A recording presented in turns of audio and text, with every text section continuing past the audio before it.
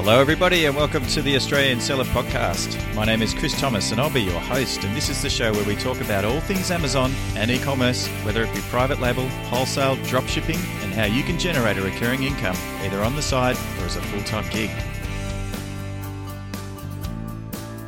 G'day and welcome back to the podcast. Today's episode is episode 67, so if you head over to theaustralianseller.com/067, you'll get all the show notes. And today we welcome back Danny McMillan, who I had on the show last year. Danny's from Britain, as I'm sure you'll hear in his accent. And he's no stranger to anybody that sells on Amazon. He enjoys a huge profile due to his incredible 3 episodes per week Seller Sessions podcast. It's an absolute must-listen for any Amazon seller.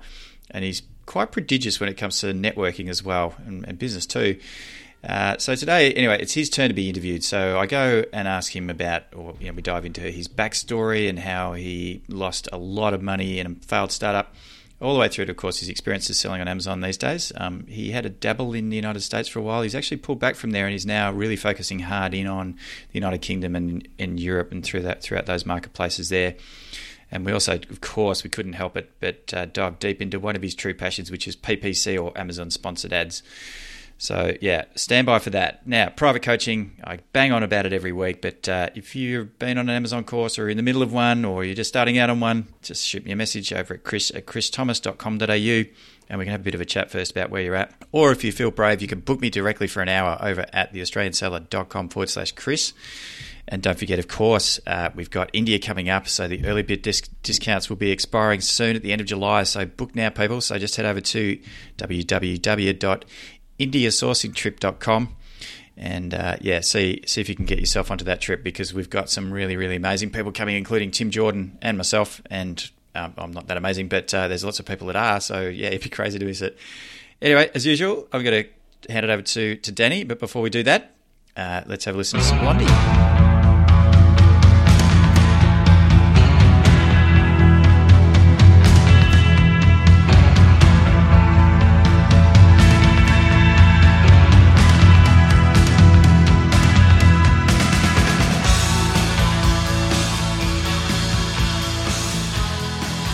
Welcome back to another episode of the Australian Seller Podcast, and today I am totally delighted to be making welcome back to the show Danny McMillan, the host of Seller Sessions and also the owner or the CEO, the founder of Databril, which is PPC management software and service. And Danny, we met in Hong Kong way back in 2016, 2017. I think you were hanging out then with Anthony Vaughan and you had some meetups there. Yes. So that's right. Yeah, Danny's usually on the other side of the microphone, but today we're going to flip the script and dive into your story, Danny. So welcome to the show, and give us a quick introduction. Thanks. Yep, my name's Danny McMillan. I've been selling on Amazon. I moved online in 2008. I was originally from the music industry. I had a startup back then. It was the first baptism of fire of not only going into the internet, but then having a startup and raising capital and all those kind of things. And then it completely crashed. It was a complete disaster, but it was a massive learning curve. So it was 450 to 500 grand well spent.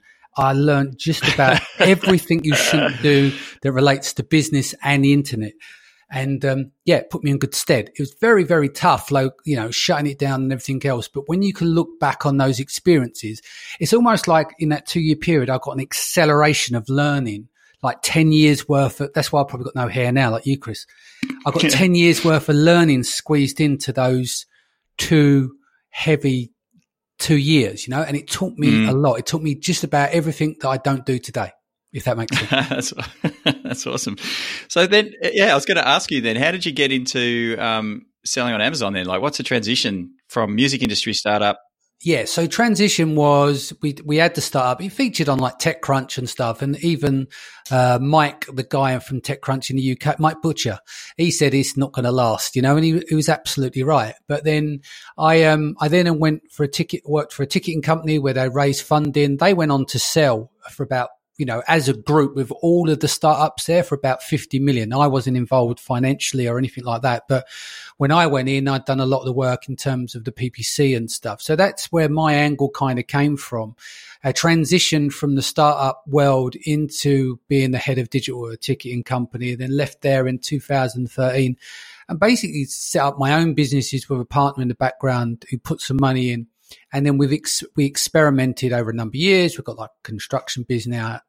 It's also got the agency, and we've also got the Amazon business. So by 2015, after setting a few things up and taking the experiences of, having a team, developing a product that we spent a year taking to market, I then stripped all that back and said, right, a landing page and PPC.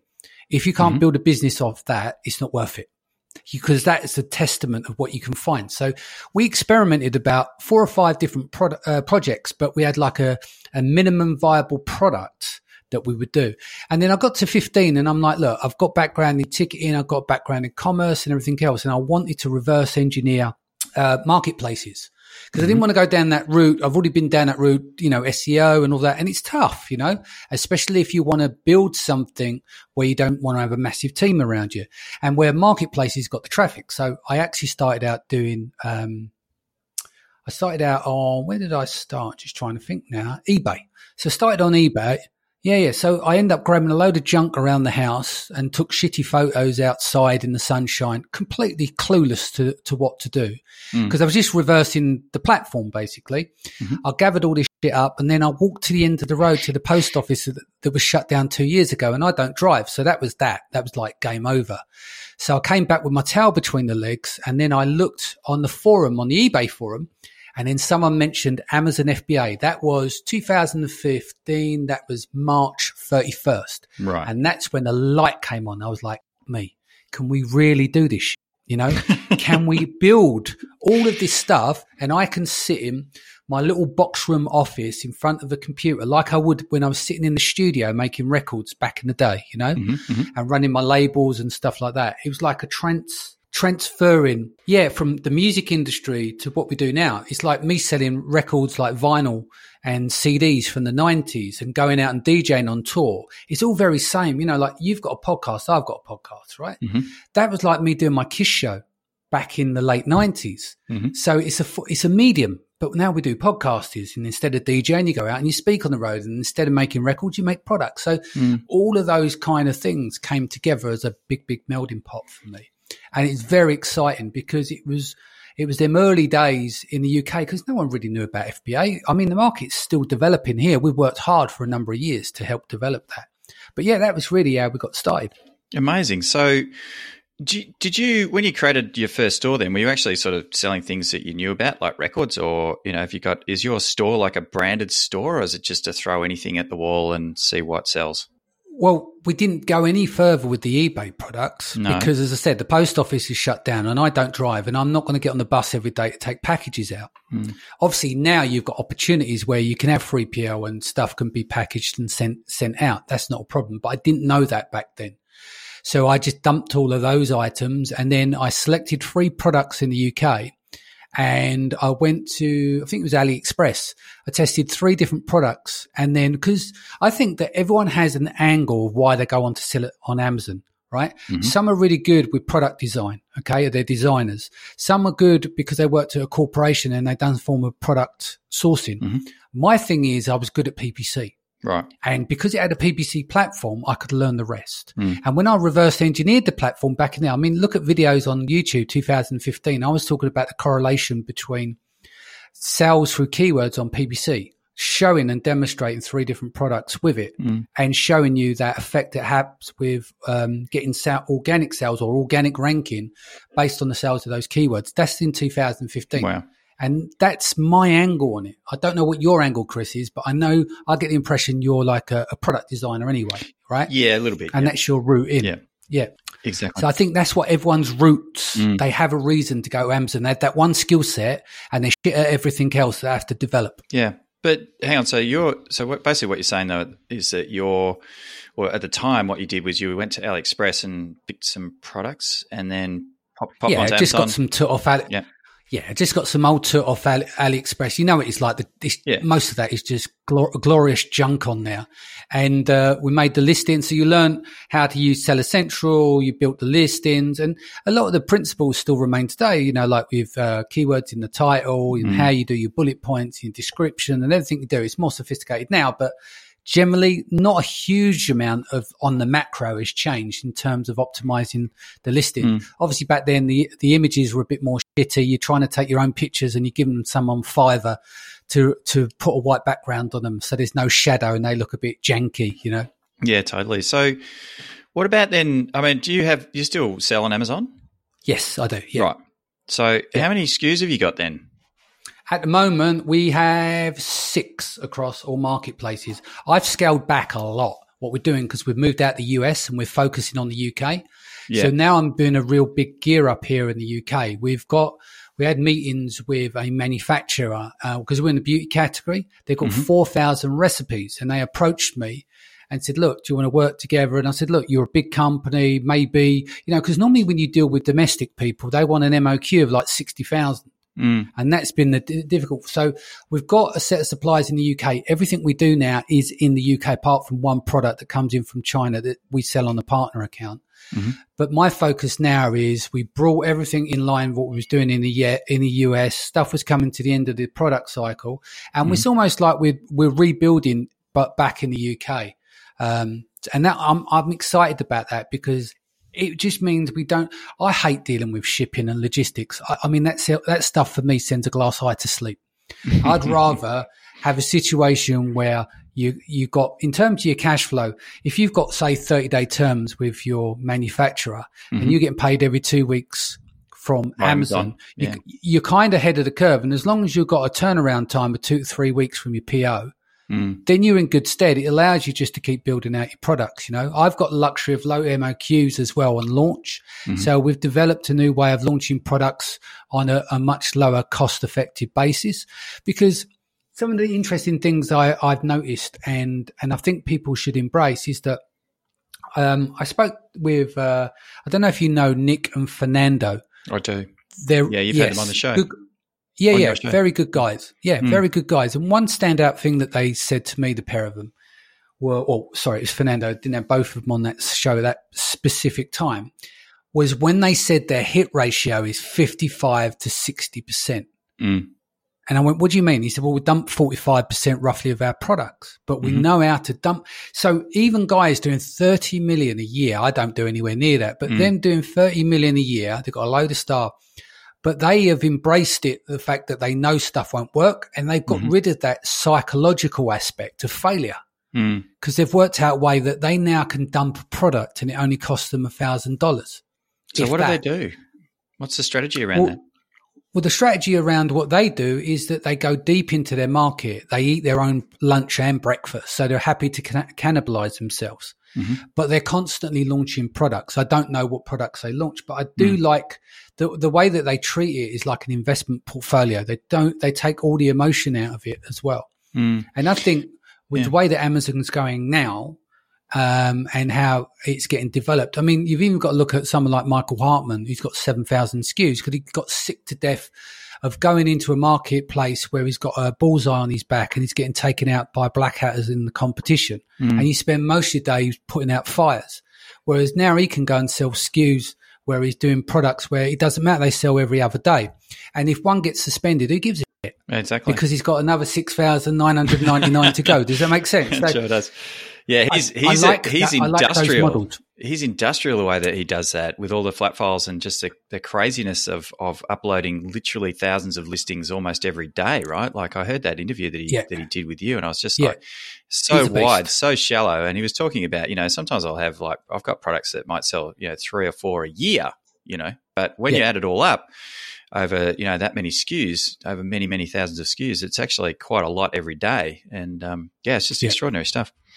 Amazing. Well, one of the key things for him as well is print on demand. So he has an advantage there, and he uses a US manufacturer, which he has close ties with. So that really works. I mean, I think now with Amazon, you can't just follow the standard path. You have to find your own path and dig the holes there, and go in on a niche and then put a ring fence around yourself as best as possible. Yeah, exactly. That's not to say it doesn't work. You can spend a shitload of cash and then fight it out, in the top 3 spots and go to war with people. That's entirely up to you.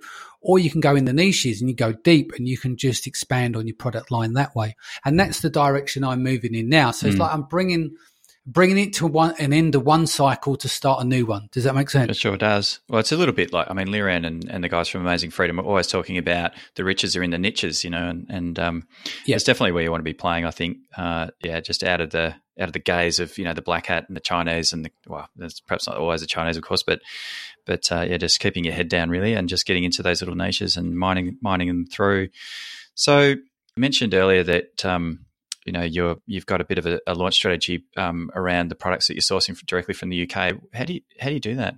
Well, with the launch strategy at the moment, to be honest with you, like I've just been focusing on PPC. I don't even do email sequences. I know people are going to probably listen to this and go, "What is the matter with this guy? He's leaving money on the table and all that kind of stuff."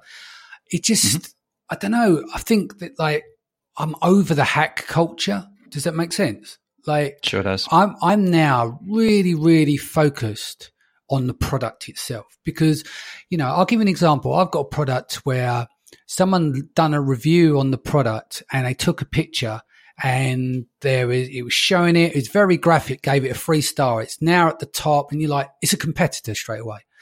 And the good thing is he contacted us or he added himself to the mailing list through one of our inserts, right? So I built a relationship with this guy. And at first I thought, it's a competitor because he mentioned other brands and all that kind of stuff. But it was actually someone who was genuine, who spent a lot of time. He said, this is a killer product. The price point is a killer product. But if they only done X, Y, and Z. And I took note of that. And basically I pulled it off the shelf and reformulated the product and it's just gone back in. And I'm now awaiting this full feedback now. And I take that stuff very seriously. And I think what I found is it's the same with reviews. We just go hard on PPC. It's like a wing and a prayer. That's why your launch cost has to be lower because you just go hard on PPC. You set a good price point by reduction using a voucher codes. Yeah. So you might do like £3-4 off if you're selling something for $12.99. But the moral of the story is I'm now focusing more on the product itself. Whereas years ago when I was still learning, because every time you make a product, it's like making a record. Your first record was always shit, and then you got better over the years and matured. Yeah, it's the same with your products. You get better at doing these things. Yeah. So everything is about the product now, and everything is about how cheap can I launch it and how quick can we get to market. So I've given everything a complete overhaul. So I'm not running any chatbots, even though Luke, my partner on one of the brands, he keeps going on to me about chatbots. I'm surrounded by people with chatbots. Maybe I am leaving money on the table, but I'm kind of trying to skinny everything down and look at it at like when you take it from a purist glance and you go, right, my purest glance on this is like, can I make a fantastic product, like a really great product that people are going to want to review and people are going to want to buy, and it presents a form of value for money? Because a lot of people try and create products where they want to do a premium product at a premium price. I want to build a premium product at the average price on the page of every other product.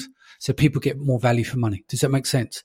So that's the kind of way I've moved. And obviously you can get unstuck. And I mean, I've spoken to Amazon about this. I said, you do realize people spend tens of thousands of pounds, launch a product, and then they get one negative review and it becomes toxic.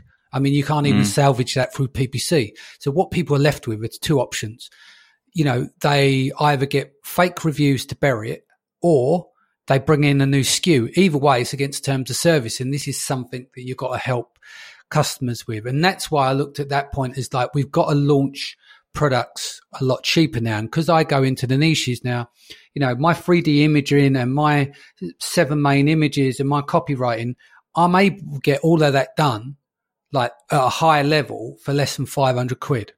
And then I would spend maybe 500 to 1,000 on PPC. I was going to ask, that's actually one of my questions. Yeah, was how much do you spend on your PPC launch? Yeah. So the 1,000, 500 to 1,000 on PPC. Obviously you'll spend more than that, but I call that the launch cost where it gets eaten. Like if I'm going to go, right, I need to set fire to that money to rank. That's my launch budget. I will spend more, but I'm just saying that's the average budget.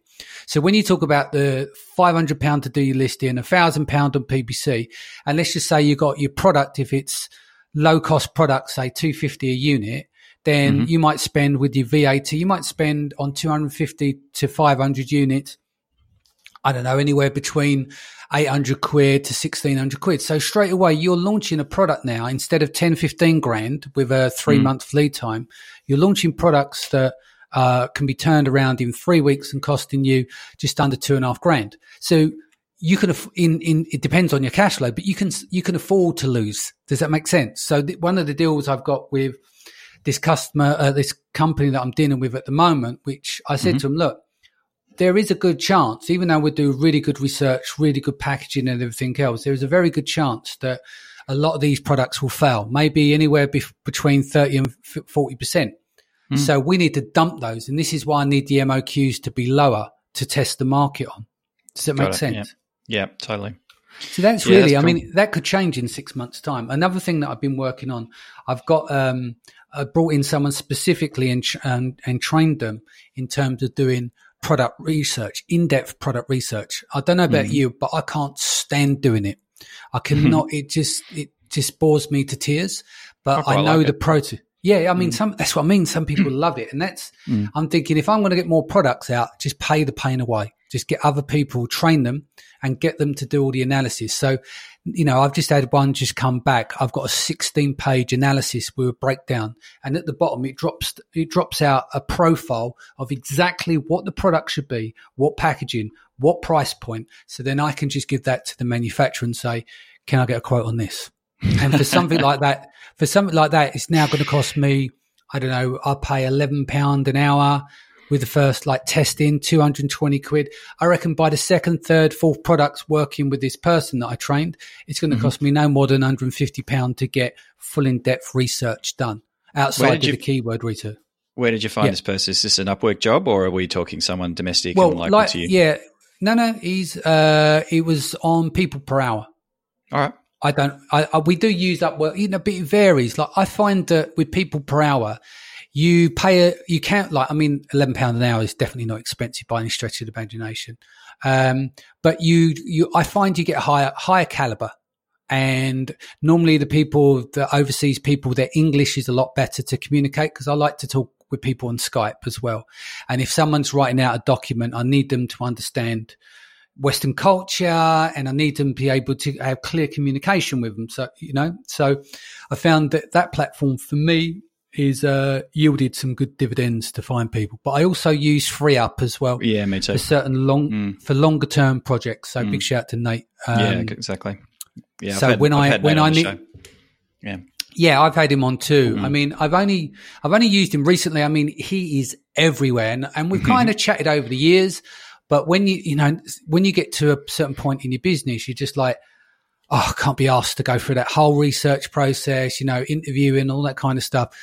Nate, who you got for me? And it's just like you write a quick brief and he sends someone over. And basically, if they don't work out, most of the time they do, but if they want to, it just gets you someone else. And it's getting to that stage where I'm running multiple businesses. You need to, focus on and you need to focus on the business rather than in the business. So I've been doing a lot of changes there across all businesses. I try not to get my hands dirty, if you like, unless I'm building a process to give out to people. Yeah.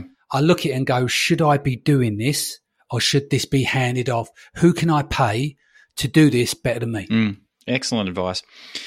I want to go back actually to the PPC and launching using PPC and your budget. So what do your campaigns actually look like? I know we're getting in the trenches here and a little bit into the weeds, but are you setting up like an automatic campaign and then perhaps a manual campaign and using exact match and keyword research, and how are you doing it? And what's the strategy there? I always kick off first couple of weeks. I do an auto campaign. Little tip for people. What you can do, I just go aggressive. So high bid, high budget. And then what I do is I run that hard for 24 hours. Yeah. Mm-hmm. And then I wait 72 hours and then I check the data. The reason why that is because Amazon catches up on reporting. And then the other thing is if you go hard, then you're not burning budget because, like day 2, day 3, for all you know, you just got reports full of pollution and they're a load of old crap, right? So then that gives you an indication to make changes to your listing. So you can go aggressive with a campaign. So I go 24 hours at first, turn it off after 24 hours and then wait 3 days, pull a report and look at it then. Yeah. Then do it again for 24 hours and negate the negatives there where required. Does that make sense? It does. Yeah. In fact, what you're doing there is actually allowing some attribution to come through, right? So some sales that might be a bit of a struggle, or stragglers to come through. Yeah, 72 hours to get your data. Yeah. Because what we end up doing is there's 2 ways of doing it, aren't you? You can start with low bid to low budget, do it over time, wait a few weeks, but I'm impatient. I want to get the data as fast as possible. And in that period of time, when you're running those, you might leave it for a week and go through and you go, right, it's just a load of junk sent back. I need to go back and revise my listing. But this way, at least you can go, right, I can burn a chunk of cash and then I know it's run for 24 hours. And if you get some gold in there, it puts you in good stead and it gives you an idea of where you want to take it next. So, and then from there, I just end up doing, quite often after that, when I've worked that out, I tend to just go with exact match. I know people use Braze and Broad, and I'm leaving money on the table. It's not like we don't do it that way through the agency, through the technology and stuff we have. But when I'm doing my stuff, I like to have hands on and then I'll hand off after. But that's pretty much it. Again, it's keeping it very, very, very, very, very simple because I think everything can get very convoluted. I mean, another thing that we do is we work hard on decent inserts. So for instance, if you've got your inserts, like you've got gatefold where you can utilize inserts. And you also, if you're using things like bottles, put it on as a swing tag, which is quite a useful way of doing things. And another thing, if you're doing cosmetic kind of stuff, when someone unscrews the lid, put it inside the lid. So you can put something special in there. It might not actually be an insert, but it could be some kind of unique proposition where it catches the purchaser by surprise. I love that. So, in fact, I've got a good friend of mine, Stephen Loy, has been on the show before, and he basically gets a lot of reviews from his inserts. And inserts for him are actually the sort of, at the moment, the gold mine for his Amazon business in terms of getting reviews and getting extra sales through, coupon codes and that sort of stuff as well. He's a huge fan of the inserts, and I'm moving much more towards that as well in my own business, which is really good and starting to get some amazing results. Now, back on the PPC just for 1 minute, because you do have a pretty big agency there. You're at scale with Databrill, which is the name of your agency, right? Yes, that's right. With my partner, Ellis Whitehead. That's right, yeah. So... Or should I say Dr. Ellis Whitehead is his proper title. That's awesome. I love that. Because he's a data scientist, I think. Is that right? I can't remember. What's his... Yeah, and an algorithm expert. Right. He's like... When they made him, they split the atom. So I'm very lucky to have someone like Ellis, because he approached me a few years ago. We met in Germany, again, networking, out and speaking and stuff like that. I would have never in a million years got into the congested market that is pay-per-click in terms of Amazon. It's ferocious. He's a differentiator. I built a business around him, or we've built a business around him. And that's the only reason why I would ever put my foot into this market, because we're able to do blue ocean. We're able to separate ourselves from most people, and have our own unique positioning in the market, where we're not fighting on Facebook for Facebook auditions to get clients and stuff like that. We're very, very lucky in that sense. A lot of people who are starting out on Amazon can't really afford expensive PPC software. So what are your sort of standard? I mean, you've mentioned quite a few there around your launching and your auto campaigns and your 24 hours and your 72 hours and then exact matches and stuff like that, which is awesome. But in terms of ongoing, like, are there any kind of tips there to reduce ACOS and, just improve your sales using PPC? It's a funny one, right? Because everyone uses the metric as ACOS. I hate that. It should be about profit. Work out what your overall profit is. That's what we focus on at the agency. I think if you don't know anything about PPC then you need to simplify what you do. One of the biggest problems you have with PPC is people blame PPC when actually their products are shit. And that's the problem as well, because you can't use PPC to be magic. If you're selling spatulas, right? And it's $5 a click, and your average conversion is to ratio is 10 clicks before a conversion. You're paying $5, and you're selling at $12.99. No piece of software. No. Yeah. So basically, PPC. One warning I will say, and we've seen this common now, it is getting much more expensive every single day at a ferocious pace. We're seeing this across all accounts. So now I think, you know, you call them niches, I call them niches, tomato. I think it is all about now is great product, getting the position in there for your product, getting that visibility. But it means that you need to work further into the niches. Don't worry about trying to sell, say, 20 units a day, have 2 products that sell 10. Does that make sense? Yeah, now, totally. PPC are not going to work for everyone. So people that don't know how to utilize PPC, anyone can do a auto campaign and then wait for the results and have a look and say, yes, that's conversion, that's converting, that isn't converting. The problem I think is people have is when they read the reports, and I've had this when I sit down and speak with Amazon over in Seattle, because we deal with the sponsored products team and do feedback to them. I've always said about their reports, it makes it very difficult for newbies. I mean, you know, you need to do like Excel origami just to get basic data out. And they agree, even they have problems. I said, it's just setting up the information. So for me, you know, people look at reports and they know the answers, but they don't want to go forward, because if they stop running money on that certain search term, they then psychologically think they're leaving money on the table, and then but their ACOS is like 200-300%. Obviously, that search term's not going to work for them. So you find which does, and there are cases where products just simply will not work with PPC. It just won't happen because you can't. The cost is prohibitive. Does that make sense? So my thing with everything is you need. It was that breakdown is KISS. Keep it silly, simple. Or keep it simple, right? stupid. Yeah.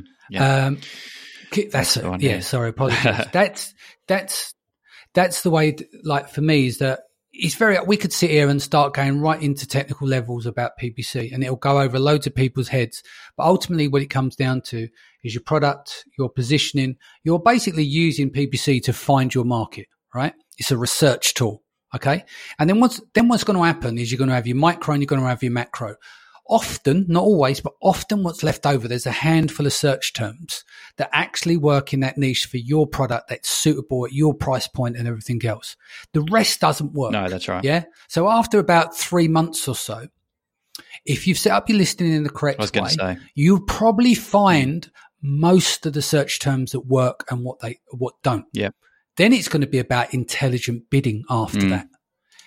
What's your strategy then? Is your PPC based on break even, ACOS? Is it? Or are you looking, you know, so that's what you got to then start to ask yourself is what process you're going to go in and what is your strategy? I think the problem is when you're new, PPC looks like this black box and you go, don't worry, I'll throw PPC at it. And then that don't work. And then PPC shit, not the product. But then it all comes back down to your market research. And I'll make it clear today, PPC is not getting any cheaper. It's like when any new platforms come along. We've seen it with Pinterest. We've seen it with Facebook. We see it in the early days of AdWords. Yeah. I reckon, I kind of break it down into, I'm pretty old school with my PPC, and there's all that, look, there's lots of people out there that talk about all the complicated ways that you can run it. I just look at, what are my profitable keywords? What are my unprofitable keywords? And what are my keywords that just don't have any clicks or any sales or anything, and just either make the unprofitable keywords more profitable by reducing the bid costs or whatever. Get rid of all of the keywords that just not getting any kind of clicks or any action at all, and just bid up on the profitable keywords. But you need to understand what your profit is, and I think it's super important for people if they know what their margins is. It's quite a simple calculation then to work out how much can I afford to spend on clicks based on my conversion rate, and therefore, figure out, where I'm at in terms of. And then what happens oftentimes, if you've got a well-optimized listing, you're going to convert every 6 to 10 clicks. in a lot of time, not always, but in a lot of cases. Fair, right, yeah. But you often, but often you see with people's campaigns is that they're converting every 15, every 20 or something like that. That's more especially true on PDAs and stuff, even higher, 30, 36, whatever. But then once you work out what your margin is and you divide that by clicks, quite often it's like, well, I can't even afford to bid on this. I'm not even going to enter the auction at this rate on page one. Do you see what I mean? So then that's another adjustment that you've got to make. So this is where it's very important to go into the niches now. Unless you're baked in, unless you're grandfathered in, unless you're a big company that've got a shitload of cash, and then you can do what the Chinese do, and they can sit and burn for 6 months with a bottomless pit until they've got to where they want to get to.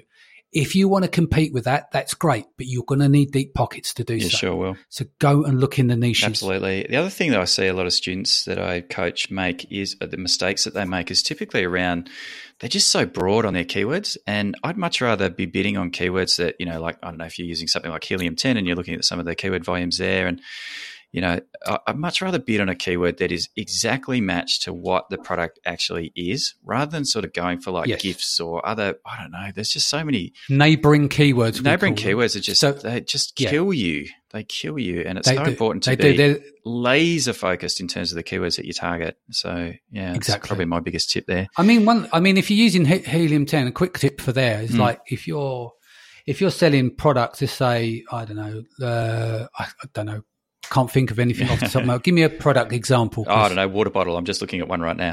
Just do not ever sell them. We've had to. I can't go into that client privilege, but you know, we've had a few clients on our agency. We've got like 14 clients now. We'll be up to about 20 in the next few weeks with the deals we're putting in place. But of those 14 clients, 3 of them sold water bottles, and they all basically, we worked out a liquidation process for their stock. So never sell water bottles.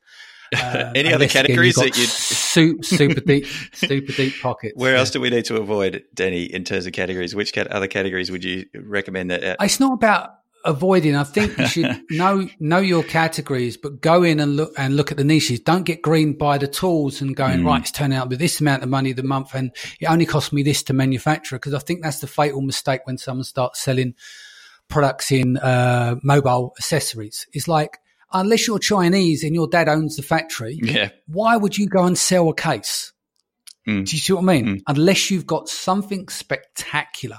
Most people don't, because what they're doing is they're trying to modernize based on a product that's come before them. And they don't necessarily have deep pockets. They're entrepreneurs running businesses, you know, in their spare rooms, etc. So yeah, you just need to choose them wisely. But going back to the keyword thing, just quickly. Yeah, go ahead. With helium-10. So if you've got a product and, I don't know, let's say you're selling hair gel, for instance, right, and you do reverse acing, there's a column within the tool that allows you to choose certain words that would appear for, right? So let's just say it's hair. You do it because you might get like, once you've used competitor analysis across like 10 SKUs, you might end up having, I don't know, 5,000 search terms, which a lot of it's going to be like polluted junk, right? Yep. Because it's all the reverse acing off the listing. So what you can do there is that use the column, just put hair, and then just do minimum search volume of 500, and then just check from there. Then what happens is you can then go for the list that says hair gel, hair clay, all those, you know, all those different search terms to find the super relevant ones. Now, you don't want to miss out. I mean, you want to go through your search terms, which is a complete tedious task. But if we're talking about super relevant, then go with the main head term and then the variants on that. So if it is hair and gel, then look at all the variants off of those. That's a quick view of those. Pop them out into a spreadsheet. Then you want to add up the search volume, and then you want to divide that by 30 days. That's so right. It gives you an idea of impressions a day.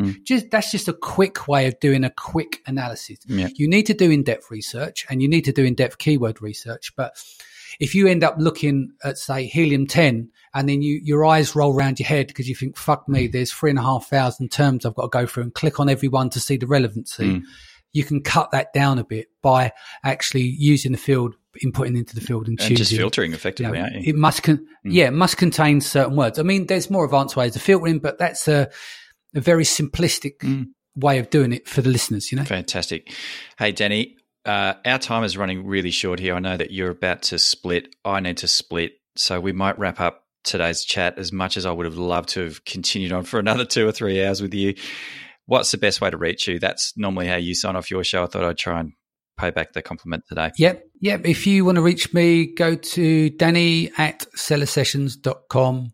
And sellersessions.com, as I said, like you, Chris, we publish a podcast for the community, publish 3 times a week. If you sell in the UK, log into Amazon. I do work with Amazon. I do their webinars as well. So check those out. I've just done a recent one on Prime Day. I've just done one on brand analytics a few weeks ago.